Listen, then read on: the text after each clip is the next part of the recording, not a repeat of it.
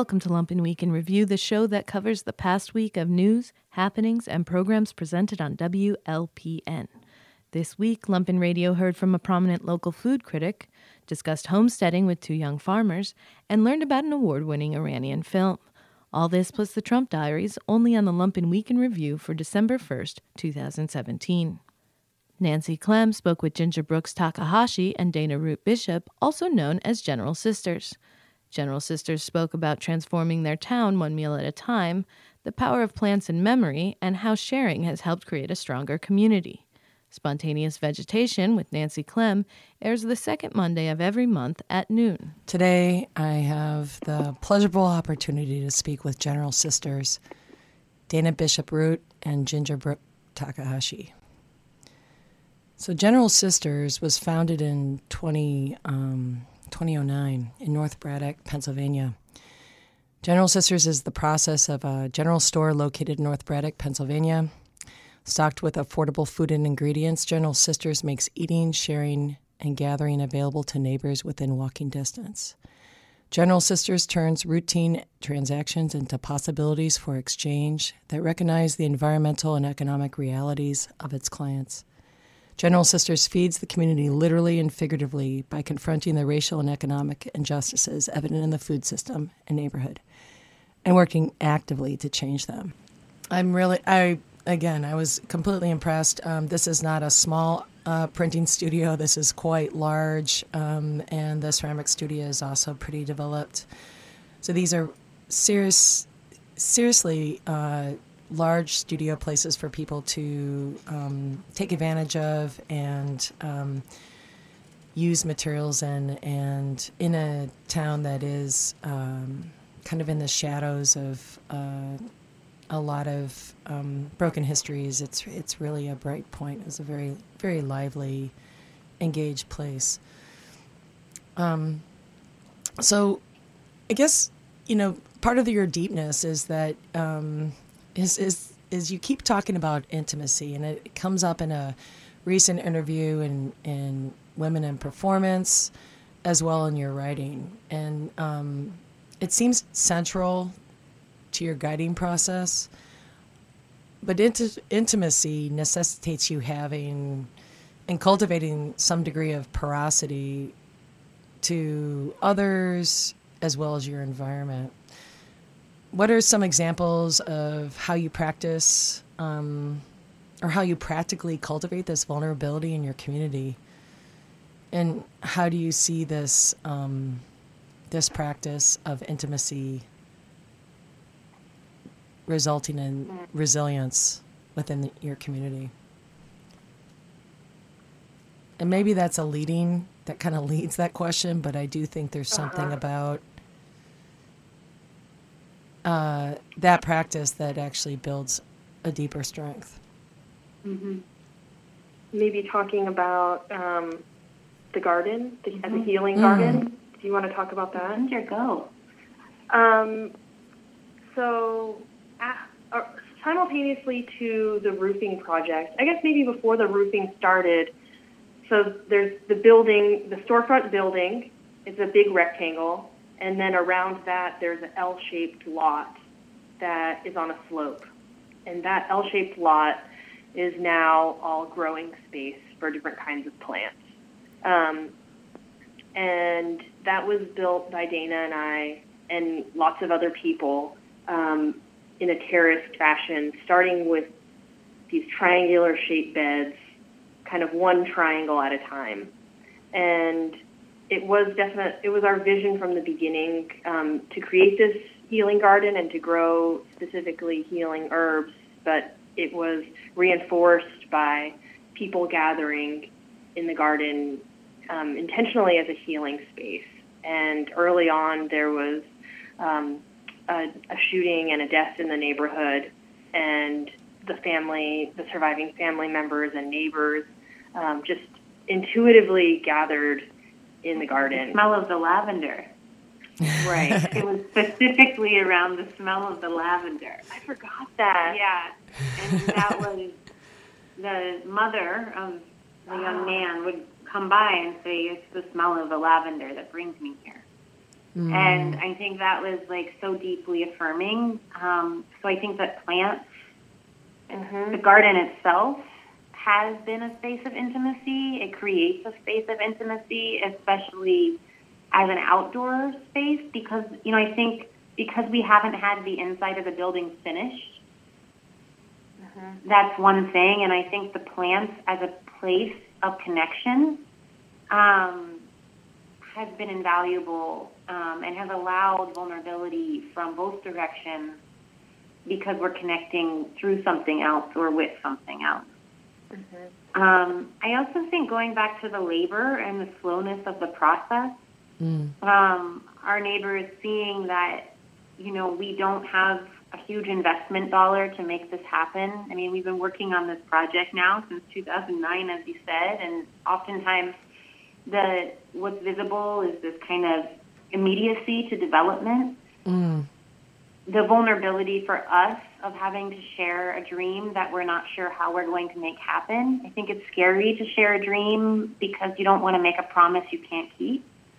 But the space of dreams is something that I feel like is really privileged. I've thought a lot about this, where I don't think that we create spaces for each other to talk about dreams. You can tell, I work with teams, you can tell who feels like, you know, some people feel allowed to keep dreaming after the age of 12, some people don't. So I think this kind of, the fact that it has existed as a dream has been incredibly vulnerable for everybody involved. And then the other thing is, I think sharing our collaborative relationship with our neighbors has also created a lot of intimacy. So how do you do that? Well, I think going back to plants is something I would like to say. We will spread out paper on a table, and we will bring plants to the table and invite our neighbors in, formally and informally, and create pathways of knowledge around what we know about plants. And so I think that this is a really incredible practice, and I think it's something that we can all do in different ways, where it also changes kind of who our ideas of the expert are. And I think this goes back to something you said earlier, Nancy, about the construction process. Like, it's clear that we didn't know what we were doing, but that we were doing it and learning. And I do think that positioning yourself as someone who's learning creates a kind of openness and welcome, as opposed to positioning yourself as someone who's the expert or the teacher. And so let's say we put an herb in the middle of the table, a plant, lemon verbena, and then together as a group, we bring to it what we know. And so that might be how it smells, what it looks like, what it references, what memory does it pull up? Have you had this flavor in your mouth before? You know, like, and it becomes a collective knowledge building. That I think is a way, it's a deep intimacy. It's a way towards intimacy. 1, 2, 3, 4, Asia.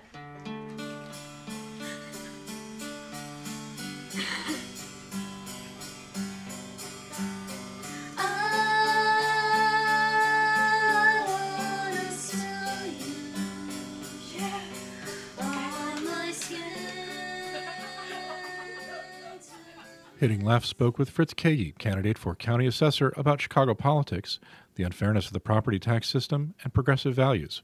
Hitting Left with the Klonsky Brothers airs every Friday at 11 a.m. You know, I've been writing a lot about the research and statistics, the use of statistics or the misuse of them around the public schools here. We had 2 guests on our show last week, Fritz, who were school researchers from my alma mater over there at UIC, and we were talking about this study that came out of Stanford, which is, I think, your alma mater, right? Or one of them? Business school. That's where I went to business school. Yeah.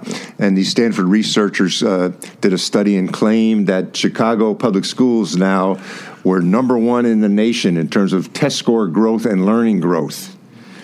And so last week we kind of debunked all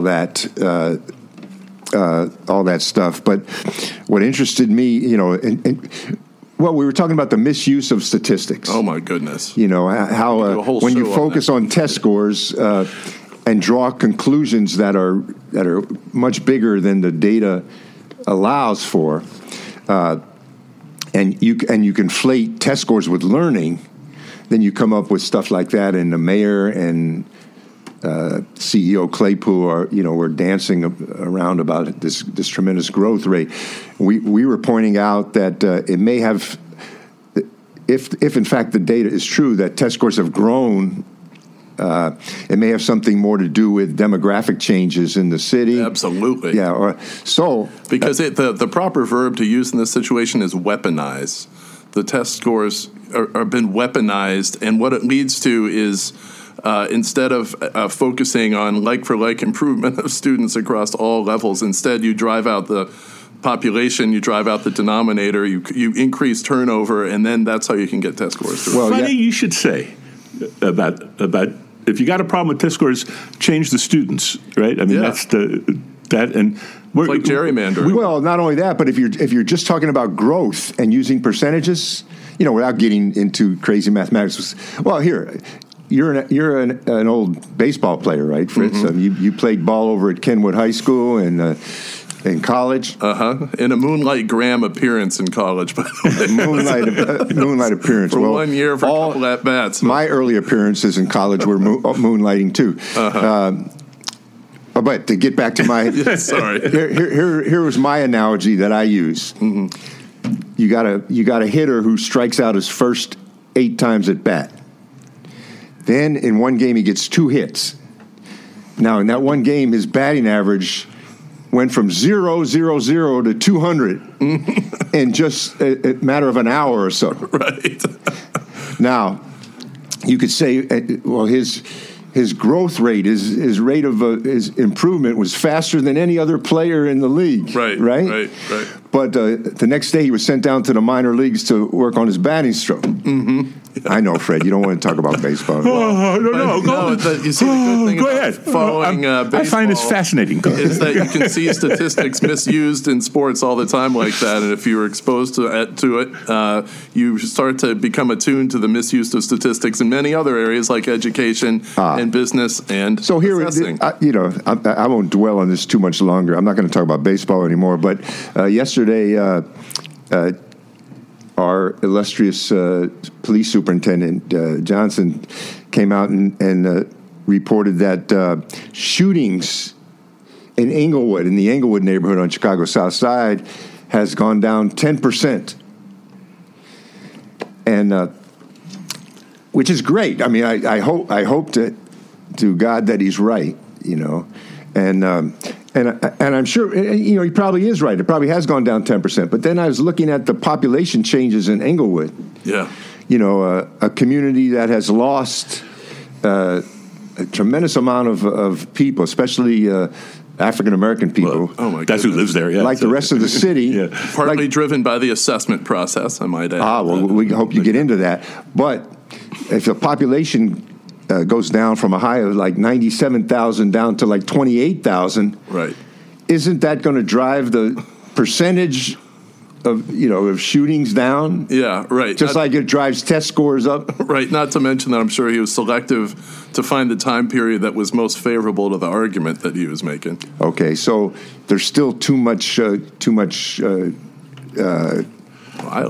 math, too much gun violence, and too many guns.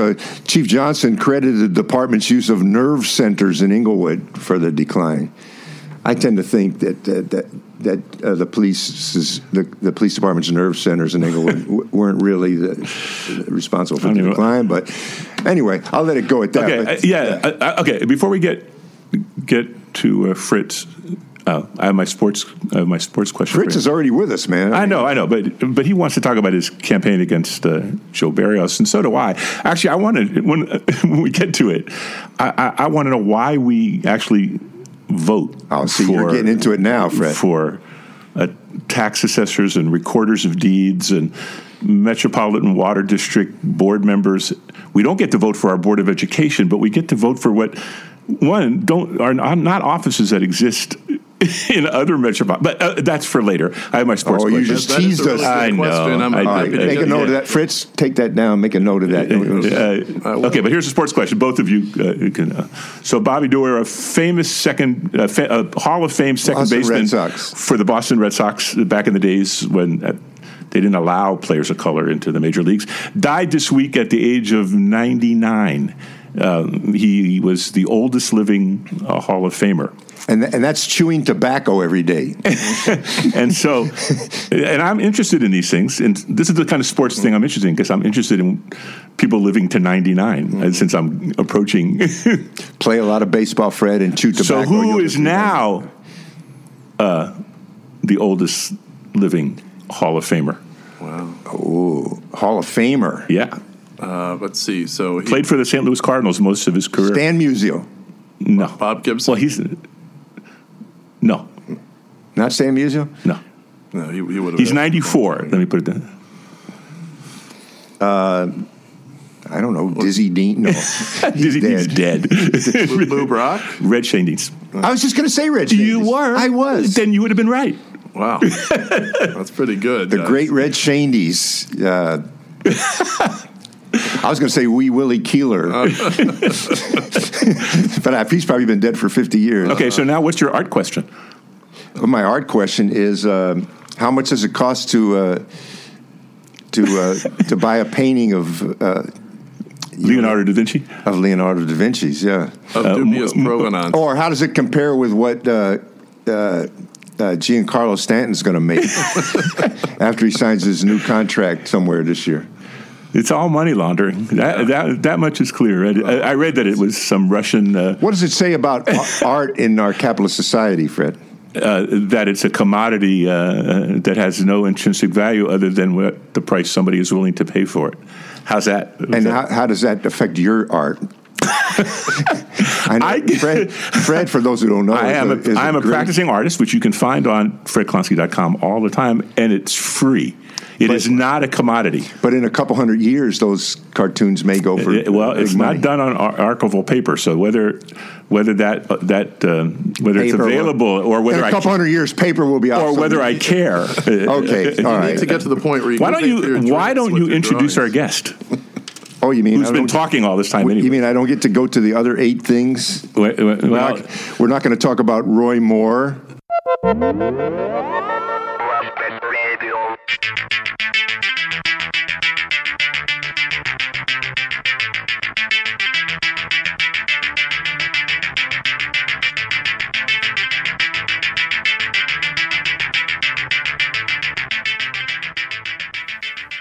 Bad at Sports spoke to Ali Riza Khatami about his first feature film, Oblivion Versus. It premiered at the Venice Biennial, and it took home a Golden Lion for screenwriting. Khatami spoke with Brian and Dana on filming Beyond Plot, making a movie in a language you don't speak, and everything you need to know about cemeteries. Bad at Sports airs every Wednesday at 11 a.m. Welcome to Bad at Sports Center. This is your host, Brian Andrews, here on WLPN LP Chicago 105.5 FM. You're listening to Lumpen Radio. As always, I'm joined by Dana Bassett. Hi. And today it's a kind of dreary, drippy, but not too cold fall morning down in beautiful Bridgeport, Chicago. And we are joined by Iranian and now Chicagoan filmmaker Ali Riza Khatami. Welcome to Bad at Sports Center, Ali. And his mic wasn't on, so I got to put that back up. Welcome to Bad at Sports, Bad at Sports Center. So your first feature film is kind of in the process. Oblivion Versus is in the process of making its festival run. It had a super amazing opening at the Venice Biennale, where you took home a Golden Lion for screenwriting. It was recently here in Chicago at the Chicago International Film Festival, Toronto, many others, which is truly amazing. But let's just kind of, outside of the run, which we can talk about later, let's talk about the film itself. What is Oblivion Versus? Where did it come from? Why did you want to make this film? Well, You're asking 3-4 questions in one go. Oh, I don't know which start, one well, to like, answer. how about what is film? You just choose the question Or- you want to answer, well, and then let us into the Brian will film. just keep going. I'll keep back. going, but yeah, let us into the film. What is Oblivion Versus? Well, Oblivion Versus is a magical odyssey of a 70 years old man who has an exceptional memory that recalls every details of the past, but no names. He cannot even remember his own names. And after the militia break down to a morgue that he's taking care of it, to hide corpses of civilians shot dead during a demonstration, he decides to bury a corpse that is left behind. And in order to do that, there is a lot of bureaucratic process that he has to bypass. That's more or less a very basic plot of the film, but it's a film that escapes plots. It's not very plot-driven. It's, I love that as a advertisement for your film. Not very plot driven. It is not. If you are expecting to have 90 minutes of excitement sitting through the film, that's not going to happen. You know, this is a film to watch and question your own memory. It's a film to watch and question your own responsibilities toward those who loved and no longer are among us. So you're not going to watch Inception. You know, this is not that kind of movie. No explosions, no robotic sharks. No explosions, no. But yes, there are exceptional visuals there. There is a whale flying. There is an archive that eats people.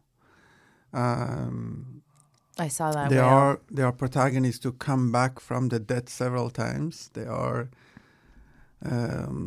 wind that distributes paper around the city. There are quite a lot of things happening, but not in the very, I would say, Hollywood tradition of storytelling. So without that plot, what?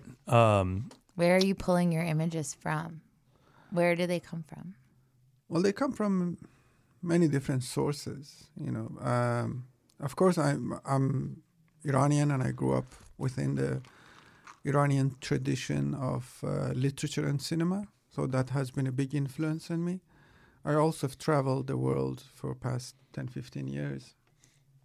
I'm very familiar with the Southeast Asian traditions in storytelling. And films like Cemetery of Splendor, for example, is a great inspiration for me. And Indian cinema, like Pater Panchali, is a great inspiration. Also Greek cinema, with masters like Theoglopoulos, and the films like Landscape in the Mist or Ulysses Gaze. This has been a great source of material for me to draw upon. So it's funny because some people watched the film in Taiwan and called it, this is a story that Theoglopoulos would have told. And then somebody in Toronto wrote a review that this is a movie that Kiarostami would make if he was on ecstasy. You know, it's like, all right. Clearly, you're not a big fan of ecstasy. It was like, no, it was called acid, Kiarostamian acid. That's what they said, actually. So there is a lot of material from different sources. And I read somewhere that when you're making your first feature film, it's okay to pay your homage to the people who have influenced you. And I think I did my homage to people who taught me cinema. So then, you know, in a film that's not about plot, what experience are you wanting to give to your audience members? What are you wanting them to go through or take away from the film? Can I answer that one? Yes, please. Only because I feel like you said that you want us to reflect on the way our memory works, which I think is like a very compelling idea. Is that what you want us to do? I mean, partially, basically. I asked you a different question. I know the answer. I think it's a weird question that people ask from filmmakers, in my opinion. You don't ask a painter What's the story? What's the story? We ask that all the time. I was going to say, we put everyone through the same rigmarole of boring questions that you don't want to answer. But then you give us beautiful, But for example, seductive responses. When you're listening to music, you're not looking for story. You're looking for an experience. Right. You're listening and you partly shut your brain off, let your heart take over and immerse yourself in that moment. This is what I'm looking for. You're going to sit 92 minutes in cinema and let yourself go with the images, with the sounds, with the characters, to feel something, to experience something. Not necessarily to have a clear plot in a very biblical sense to learn a lesson, and then, okay, I learned my lesson, let's go home. That's not exactly what I'm trying to do. Unfortunately, this is something that we have learned from Hollywood. They are training us to be very spectacle-driven, very story-driven. That story should have a beginning, should have a middle, should have an end. Right. Every answer, rigorous 3-act structure. Yeah. And every question must have an answer. In life, that's not the case. I don't think Hollywood taught us that. I think patriarchy taught us that. But true. I agree. They're pretty in bed with each other. Yeah, no. Well, but Hollywood is just like a subset of patriarchy. I'm ready for the tea. You ready for the tea? The tea's of the gospel. We'll get to the tea. I'm sure we'll make time for some. I'm just good it's like tea. gonna be bubbling up all day. Excellent. Okay. But Hollywood does have that specific fetishization of story and story instruction, how that comes through. Absolutely. Yeah, and this is something that other parts of the world have tried to experiment with and come up with different ways of telling a movie. Making a film. It's not all about the character. It's not all about. It's about the visuals. It's about the images. It's about the sound. It's about the time. Love Diaz is a filmmaker from Philippines who makes 4 hours movies without much of a story in there. It's gonna be a very difficult experience for somebody who have only watched Hollywood films. By the way, I completely distinguish between Hollywood film and American films. Because we have fantastic films made in the United States who are taking this medium to uncharted territories, but they are not coming from studio systems in Hollywood.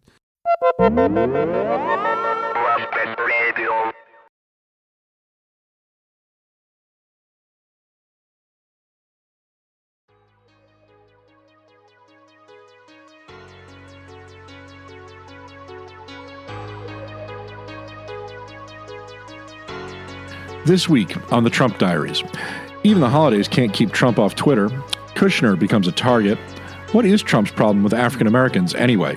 Michael Flynn flips, and it is make or break for the GOP tax bill. These are the Trump Diaries. Day 308, November 23rd. The Hill reports that economic advisor Gary Cohn faked a bad connection to get off a phone call with Trump during a discussion with Democratic senators about tax reform earlier this month. The White House economic advisor wanted to have a conversation on tax reform without Trump. Trump called in anyway, and after 15 minutes, Senator Tom Carper reportedly turned to Cohn and said, quote, "We're not going to have a real conversation here. Can't you just tell the president that he is brilliant and say we're losing the connection and then hang up?" And Cohn did. That news follows a report that H.R. McMaster called Trump a dope with the mind of a kindergartner last week. And Donald Trump Jr. posted a batch of private messages he exchanged with WikiLeaks during last year's campaign. Trump Jr. wrote, quote, "More nothing burgers from the media and others desperately trying to create a false narrative. Keep coming at me, guys." The Post confirmed published reports that he communicated with the site that had published stolen Democratic emails obtained by Russian military intelligence. And the Wall Street Journal reports that Robert Mueller's investigators are asking questions about Jared Kushner's interactions with foreign leaders during the transition period. In addition, the New York Times reports that Kushner's portfolio has shrunk and it's become apparent that he is a prime target of the Mueller investigation. And in response to reporters' queries, Trump and the White House insisted that Trump was working from Mar-a-Lago in the run-up to Thanksgiving and very busy, an hour before he went golfing. The White House in its daily briefing said Trump, quote, "will not have a low-key day and has a full schedule of meetings and phone calls." Soon after, Trump tweeted that he will, quote, will be having meetings and working the phones from the Winter White House in Florida. An hour later, Trump left Mar-a-Lago to spend the morning at Trump International Golf Club in West Palm Beach. The Post reports that since his inauguration, Trump has spent 98 days at his private properties. 1 out of every 3.1 days, he played golf approximately 60 times, or 1 every 5.1 days. Trump memorably criticized former President Barack Obama for playing golf during his presidency. Day 309, November 24th. Michael Flynn is apparently cooperating with Robert Mueller in his investigation into possible collusion with the Russian government during the 2016 election season, notifying Trump's legal team that he can no longer share information with them. Flynn and his son are seen as having significant legal risks in the Mueller investigation and have reportedly been told they will be indicted unless they cooperate. The move is an ominous one for Team Trump. Flynn was a high-ranking White House official. And New York Attorney General Eric Schneiderman is investigating what he calls a massive scheme to corrupt the FCC with fake public comments on net neutrality. Schneiderman said in a tweet his office is investigating a, quote, massive scheme over the last 6 months to, quote, corrupt the FCC's comment process on net neutrality by impersonating hundreds of thousands of real Americans. Schneiderman also said in an open letter to FCC Chairman Ajit Pai that the agency hasn't provided him with information critical to an investigation his office is conducting. Pai is trying to roll back net neutrality rules. And Trump claimed that Time magazine had approached him about making him their Person of the Year. Time magazine called to say that I was probably going to be named Man Person of the Year, like last year, but I would have to agree to an interview and a major photo shoot, Trump wrote on Twitter. I said probably is no good and took a pass. Thanks anyway. Time magazine issued an unusual response saying, quote, the president is incorrect about how we choose Person of the Year. Time does not comment on our choice until publication, which is December 6th. Another tweet from an editor at the magazine said Trump's claim was, quote, devoid of facts. Day 310, November 25th. Trump again tweeted angrily about LeVar Ball, the father of a UCLA basketball player who, along with 2 others, was released by China after getting arrested for shoplifting. Tweeted Trump, quote, it wasn't the White House, it wasn't the State Department, it wasn't Father LeVar's so-called people on the ground in China that got his son out of a long-term prison sentence. It was me. Too bad. LeVar is just a poor man's version of Don King, but without the hair. Just think, LeVar, you could have spent the next 5 to 10 years during Thanksgiving with your son in China, but no NBA contract to support you. But remember, LeVar, shoplifting is not a little thing. It's really a big deal, especially in China. Ungrateful fool. LeVar responded that he was going to send Trump some sneakers so he would, quote, calm down a little bit. Trump also continues his feud with the NFL minutes later, tweeting, quote, can you believe that the disrespect for our country, our flag, our anthem continues without penalty to the players? The commissioner has lost control of the hemorrhaging league. Players are the boss. Trump also responded bizarrely to a tweet from the Post's Plumline blog, which earlier in the week had noted Trump's pattern of attacking prominent African-American athletes. The article said Trump's attacks were, quote, gratuitously ugly, and suggested that Trump thinks black athletes are, quote, getting above their station, or that they're asking for too much and are insufficiently thankful for all that has been done for them. In response, Trump tweeted to the Plumline, quote, make America great again. Day 311, November 26th. John Conyers has stepped down as a ranking member of the House Judiciary Committee amid an investigation into sexual harassment and workplace abuse allegations by his former staffers. Conyers said in a statement he denies the allegations, adding, quote, many of which were raised by documents reportedly paid for by a partisan alt-right blogger. That blogger was Mike Cernovich. Trump doubled down in his criticism of the Democratic nominee for a vacant Senate seat, Doug Jones, and reiterated his support for Roy Moore, who's been accused of molesting a 14-year-old girl and preying on at least 8 other teenage women. Quote, the last thing we need in Alabama and the Senate is a Schumer-Pelosi puppet who is weak on crime, weak on the border, bad for our military and our great vets, bad for our Second Amendment, and wants to raise his taxes to the sky, SIC. That was a tweet Sunday morning. Liberal Jones would be bad, he tweeted less than an hour later. Trump also fumed at his daughter Ivanka Trump's criticism of Moore. Trump had said it in an interview when asked about Moore, quote, there is a special place in hell for people who prey on children. Trump reportedly said, quote, do you believe this? Do you believe this? To several of his aides. Day 312, November 27th. Leander English, the Deputy Director of the Consumer Protection Bureau, who is set to become its temporary chief, filed a lawsuit late Sunday night to block Trump's choice of Mick Mulvaney from taking control of the agency on Monday. Mulvaney has been openly hostile to the Consumer Bureau, calling it a sad, sick joke, and supporting legislation to eliminate it. The case is likely to slow the changeover in the role. Both English and Mulvaney showed up to assume the role of director on Monday. A judge has expressed skepticism about whether Trump can actually appoint Mulvaney presidency and whether English can continue in her role. And the Congressional Budget Office reports that the Senate Republican tax plan essentially gives massive breaks to the wealthy while hurting the middle class and poor gravely, even worse than had previously been reported. The CBO said the bill would add $1.4 trillion to the deficit over the next decade, but that people making under $75,000 a year would be hit especially hard, as health care costs would rise steeply as a result of the Senate tax plan. Trump continues attack on CNN Monday, tweeting, quote, "We should have a contest as to which of the networks plus CNN, and not including Fox, is the most dishonest, corrupt, and or distorted in its political coverage of your favorite president, me. They are all bad. Winner to receive the fake news trophy." It is unclear whether Trump was speaking tongue-in-cheek. Trump used an ethnic slur for Native Americans at an event at the White House. Monday, Trump welcomed 3 of the 13 surviving veterans of the Code Talker program to an event honoring their service. Peter McDonald, a former chairman of the Navajo Nation, gave a speech describing his and his friends' service and the losses their unit suffered. The Washington Post reported that Trump then took the microphone and said, quote, "That was so incredible, and now I don't have to make my speech. I had the most beautiful speech written out. I was so proud of it." Trump closed his speech and handed the binder to McDonald. "I know you like me, so I know you'll save it." Then, Trump, speaking off the cuff, made a reference to Senator Elizabeth Warren. Quote, "You were here long before any of us were here, although we have a representative in Congress who they say was here a long time ago. They call her Pocahontas. But you know what? I like you." The audience was quiet. And the Washington Post says it uncovered an apparent right-wing sting attempt masterminded by James O'Keefe. The paper reported that a woman approached them with false claims that Republican Alabama Senate candidate Roy Moore impregnated her when she was a teenager and then paid for an abortion. Post reporters found inconsistencies in her stories, then witnessed her entering the premises of O'Keefe's Project Veritas. They also found a GoFundMe campaign under her name that said the person had, quote, "accepted a job to work in the conservative media movement to combat the lies and deceit," spelled incorrectly, of the liberal MSM. Day 313, November 28th.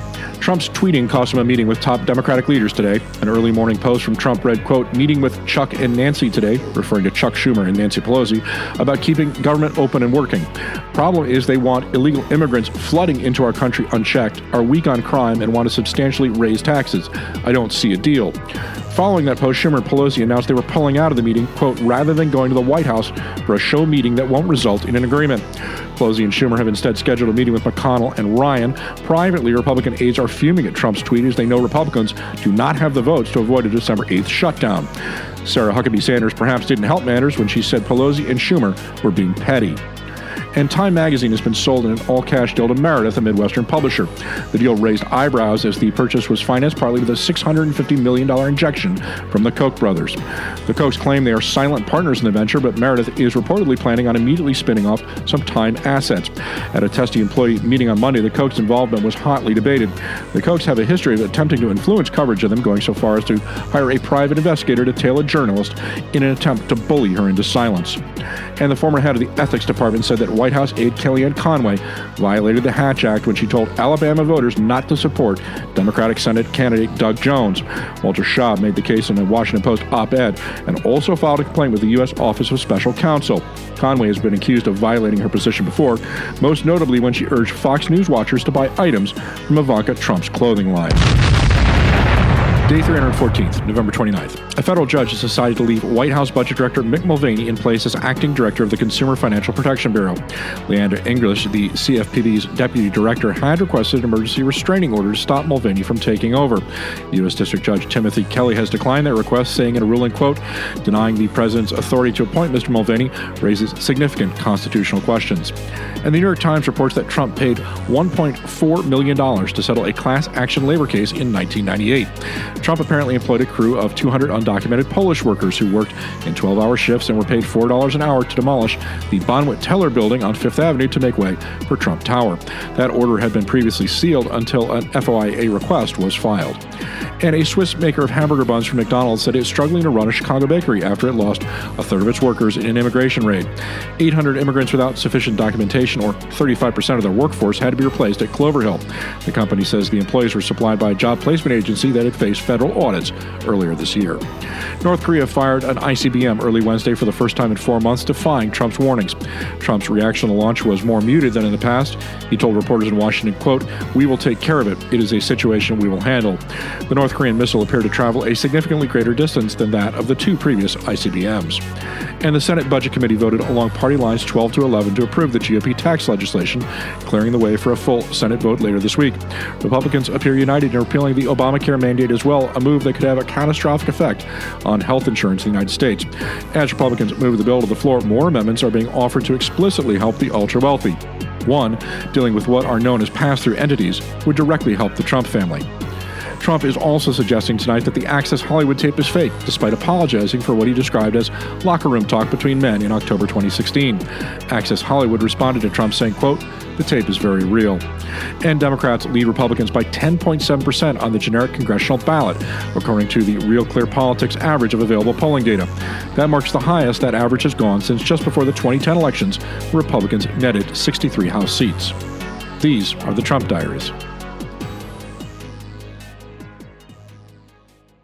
Radio Free chatted with critic Mike Sula. Sula, a judge in this year's Get Sliced competition, discussed nationwide food trends, new restaurants, and what diners can expect in the new year. Radio Free with John Daly airs every Tuesday drive time at 4 p.m. Hey, this is John Daly. You're listening to Radio Free Bridgeport on WLPN, LP Chicago 105.5 FM. You're listening to Lumpen Radio, and we were just talking to Mike Sula about food trends around the city and things that are happening in the country. Mike, and we're a little curious about how you started as a food critic and in journalism. Well, I actually like to hear about some more trends that maybe are going on in the city, if that's okay with you, John. Yeah, it's fine with me. Mike, could you please reveal to us another trend in the city of Chicago? Yes, I will. There's no, kind of quick, catchy name at it, but other than, people call it vegetable forward, where you're seeing a lot of the snout to tail ethos, where everything is every piece of the animal is being eaten in the restaurant, just much less protein heavy. You still have, these aren't vegetarian restaurants, but you're getting restaurants that are building entrees or larger plates around vegetables. There's probably some, might be some animal protein in it, like some cheese or some, pancetta or something like that. But really creative and innovative ways with vegetables. And that's not just in Chicago, that's all over the country. There was a stretch over the spring and early summer where I reviewed, 4 places that were doing that, like all sort of within the same time period. So that's a thing. Eat your vegetables. There was that restaurant in New York, Dirt Candy, right? Is that kind of where that all started from and fled over? I wouldn't say that. I don't know. I mean, it's definitely something that came from the coasts, probably L.A. more than anywhere else. Gotcha. But, yeah. Do you think that restaurateurs are just looking for new opportunities, new themes, and that's why they just embrace these kind of trends? Why does this happen? Like, how did 5 to 10 people decide we're doing vegetable forward this week? Or opening up a brand new restaurant or changing our menu? How does that happen? Well, I mean, it's very often someone does it first and it's successful and they want to ape it in a way. But, I mean, there's a creative element to it, too. I mean, we were operating in this extremely carnivorous environment in the restaurant industry for a long time, and people just get tired of it, Meat is expensive also. Like, the food cost for restaurants pursuing this kind of model is a lot lower, especially, and if people are really into it, then that's good for them. So it's a lot of things. I think chefs are challenged to cook that way too, to make vegetables interesting. I mean, vegetables get a bad rap for everybody from childhood on. So it's sort of a way to redeem that, to sort of people coming over to a healthier way of eating. It's probably going to convince me to start eating vegetables again. When it comes with a little pancetta, a little butter, some cheese on there, I could do it now. That's the way to do it. Yeah. You might have to recommend to me privately your favorite veggie restaurants to go to. Sure. So I'll give you a couple. Thank you. But it would be great to know, how you got involved in this business. I mean, it's nuts. We live in a world now where there's multiple TV channels and networks dedicated to food. Publications like Lucky Peach became like fetishized food guides for human people or for people all over. The restaurant scene in Chicago has exploded in the past 15 years. It's just mind-blowing, the diversity of foods you can get from all over the world in this city. And you were there. You were watching this happen. What happened? Well, I was, I started The Reader 25 years ago as an editorial assistant, and I freelanced quite a bit. I had tried as hard to get my name in the paper as possible. I was doing every kind of story imaginable, little weekly events, large profiles of people. I was just getting around the city. at the time, we had a dedicated restaurant writer. Couldn't really call her a restaurant critic, but she was writing a short column every week about sort of, let's call them like the restaurant openings with big budgets, places that had publicists and stuff like that, places downtown. She wasn't really getting out into the neighborhood, into the little mom and pop places that were cooking to their own specific ethnic group. And so we had this restaurant database. We were doing short capsule reviews of hundreds of restaurants in the city. She was kind of neglecting those kind of restaurants. So I saw that as an opportunity to get out and around the city, get paid to eat and write about it and find stories. It was a great way to find stories. You know, every immigrant restaurant owner has a story. So that's how it happened. I eventually made staff writer, and I was just, I was at large. I had no deadline. I had no space limit. And I was just, the best job in journalism. But then things started to contract, like, everything in the newspaper industry started getting smaller. People were getting laid off. As this was happening, as you said, Chicago's national profile started growing. The powers that be saw this as, an opportunity to open an area of coverage that people were really interested in. So I was made the full-time food writer for The Reader. Our previous writer had left. The space was open. They laid a bunch of people off, and I stayed on. It's weird. And has it been a rewarding thing for you to do? I mean, writing about food's it's always a strange thing. You know what I mean? Because it's a very one-on-one engagement that you're having with something, but it's also obviously a very difficult thing to cover because there's a lot of egos, there's a lot of money involved. You get a lot of critical pushback. I mean, any criticism is like that, but I would think food, because there's so much more involved than, say, covering music and local bands. There's $1 million budgets in a restaurant. There's generally not $1 million band in covering, the local bands around town. You know what I'm saying? Mm-hmm. So I think that the stakes are a lot higher. Has that been something that's affected you, or has been pressure on you? Well, in a lot of ways, it's a limitless beat. I mean, there's always something to write about. At the same time, and it's a super interesting industry. I mean, if you look at some of the national restaurant stories that are, hitting the news right now, John Besh in New Orleans is the restaurant industry's poster child for the sexual harassment coverage that's been happening on his restaurant group. Was destroyed by the newspaper article that came out in New Orleans. So there's a lot to write about. It's just like any beat, politics, art, music. It's limitless. At the same time, I turn in a column every week. I do a restaurant review based on several anonymous visits. Restaurants open every single week in Chicago, but not every one of them is going to be great. Not every one of them is going to be terrible. Those are the two fun ones to write about. Most restaurants that open, sadly, are mediocre. So wow. It can be a bit of a slog. So we're getting lucky when we're reading about these restaurants. We're typically getting the cream of the crop of openings. Not for me. No, I write about them all. Unfortunately, yeah. We try to. I try to prioritize the most interesting and important openings from week to week. So that might mean someplace that turns out to be completely average and not fun to write about or eat at. What's been something that was a surprise to you lately? Well, the place I did this week, I can't really say the name yet, was a big surprise. Let me think of good or bad. Good. It's a good surprise. The place that did the beef and the pizza puff and the. Oh, I got you. Okay. Talking about trends again, pasta is huge. Everybody's doing pasta, and I've been getting really sick of it. But a place opened this summer that totally blew me away. It's in Logan Square, of course. Fulton Market District in Logan Square is where I work most these days. It's a place called Daisy's near the Milwaukee Kesey intersection.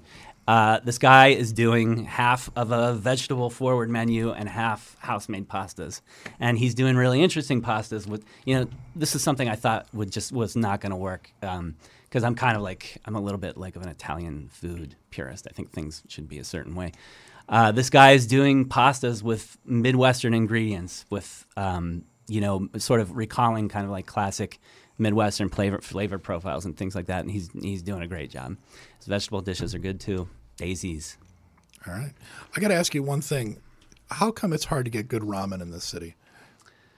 I think it used to be. I don't think it is anymore. Okay, tell me where, because I'm struggling to get good ramen, and I relocated back here from LA, and it's the only thing about LA I miss, I would have to say. Yeah. For a long time, the only ramen worth eating was in the Matsuo Food Court in the Arlington Heights Santoka, which is a Japanese chain. Right. I feel like the best ramen in Chicago are, in fact, Japanese chains. Like that Santoka was kind of upended by this Japanese chain called Misoya Ramen, which has a branch downtown now, but they had another one out in the suburbs doing kind of various miso-based ramen. That place is fantastic. A bunch of other places have opened that are doing really well. The people that had Wasabi Ramen, opened a place specializing in chicken paitan ramen. Everybody's doing different styles, and it's getting a lot more interesting.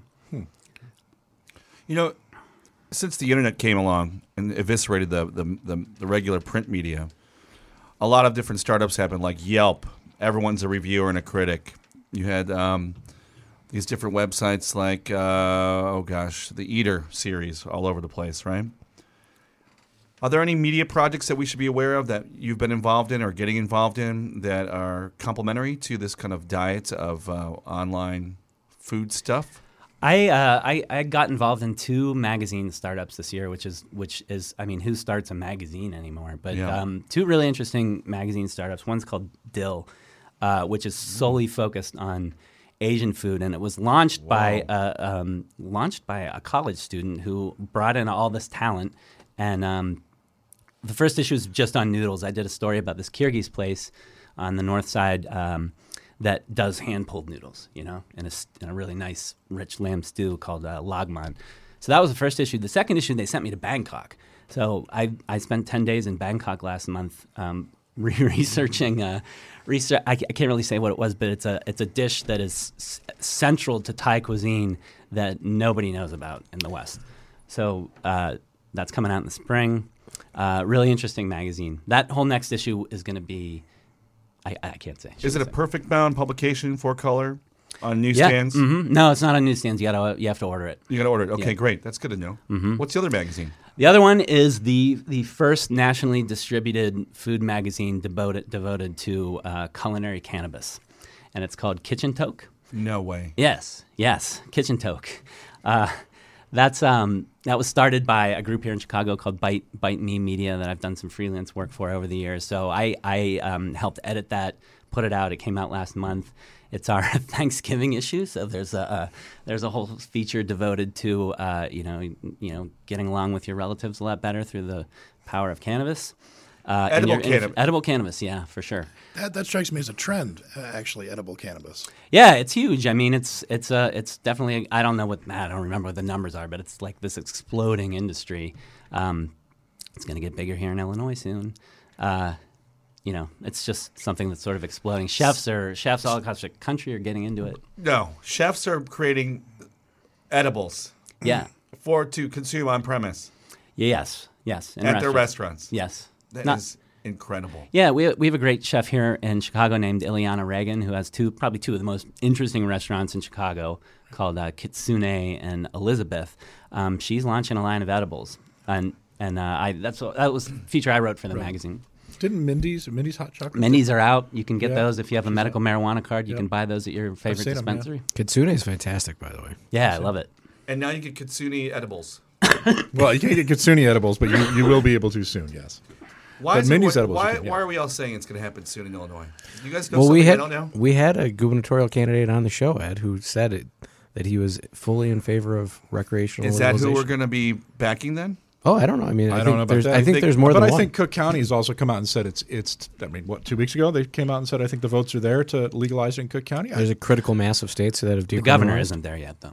No. Well, but I mean, Cook County, that's fine. The governor may not be in office after 2018. This particular governor. But that's neither here nor there. I think there is a critical mass opening up, partly because of the tax basis. And, of course, if the current Senate tax bill passes, states are going to get hit even harder. There's not many things you can left to tax, and cannabis is a growth industry that is there to tax. So I think it's going to be obviously pretty soon a financial necessity and a financial reality, whether we like it or not. The Lumpen Week in Review is produced by the staff and volunteers of WLPN LP Chicago, the community radio of the future. The Week in Review is edited and engineered by Logan Bay. The Lumpen theme, background, and interstitial music is by Mike Perkins. Lumpen Radio Sting by Dan Jugel. Voiceovers by Ed Marzewski, Jamie Trecker, and Shanna Van Volt. For more information on Lumpen Radio, visit lumpenradio.com. Lumpen Radio broadcasts on 105.5 FM in the Chicago area and worldwide via lumpenradio.com.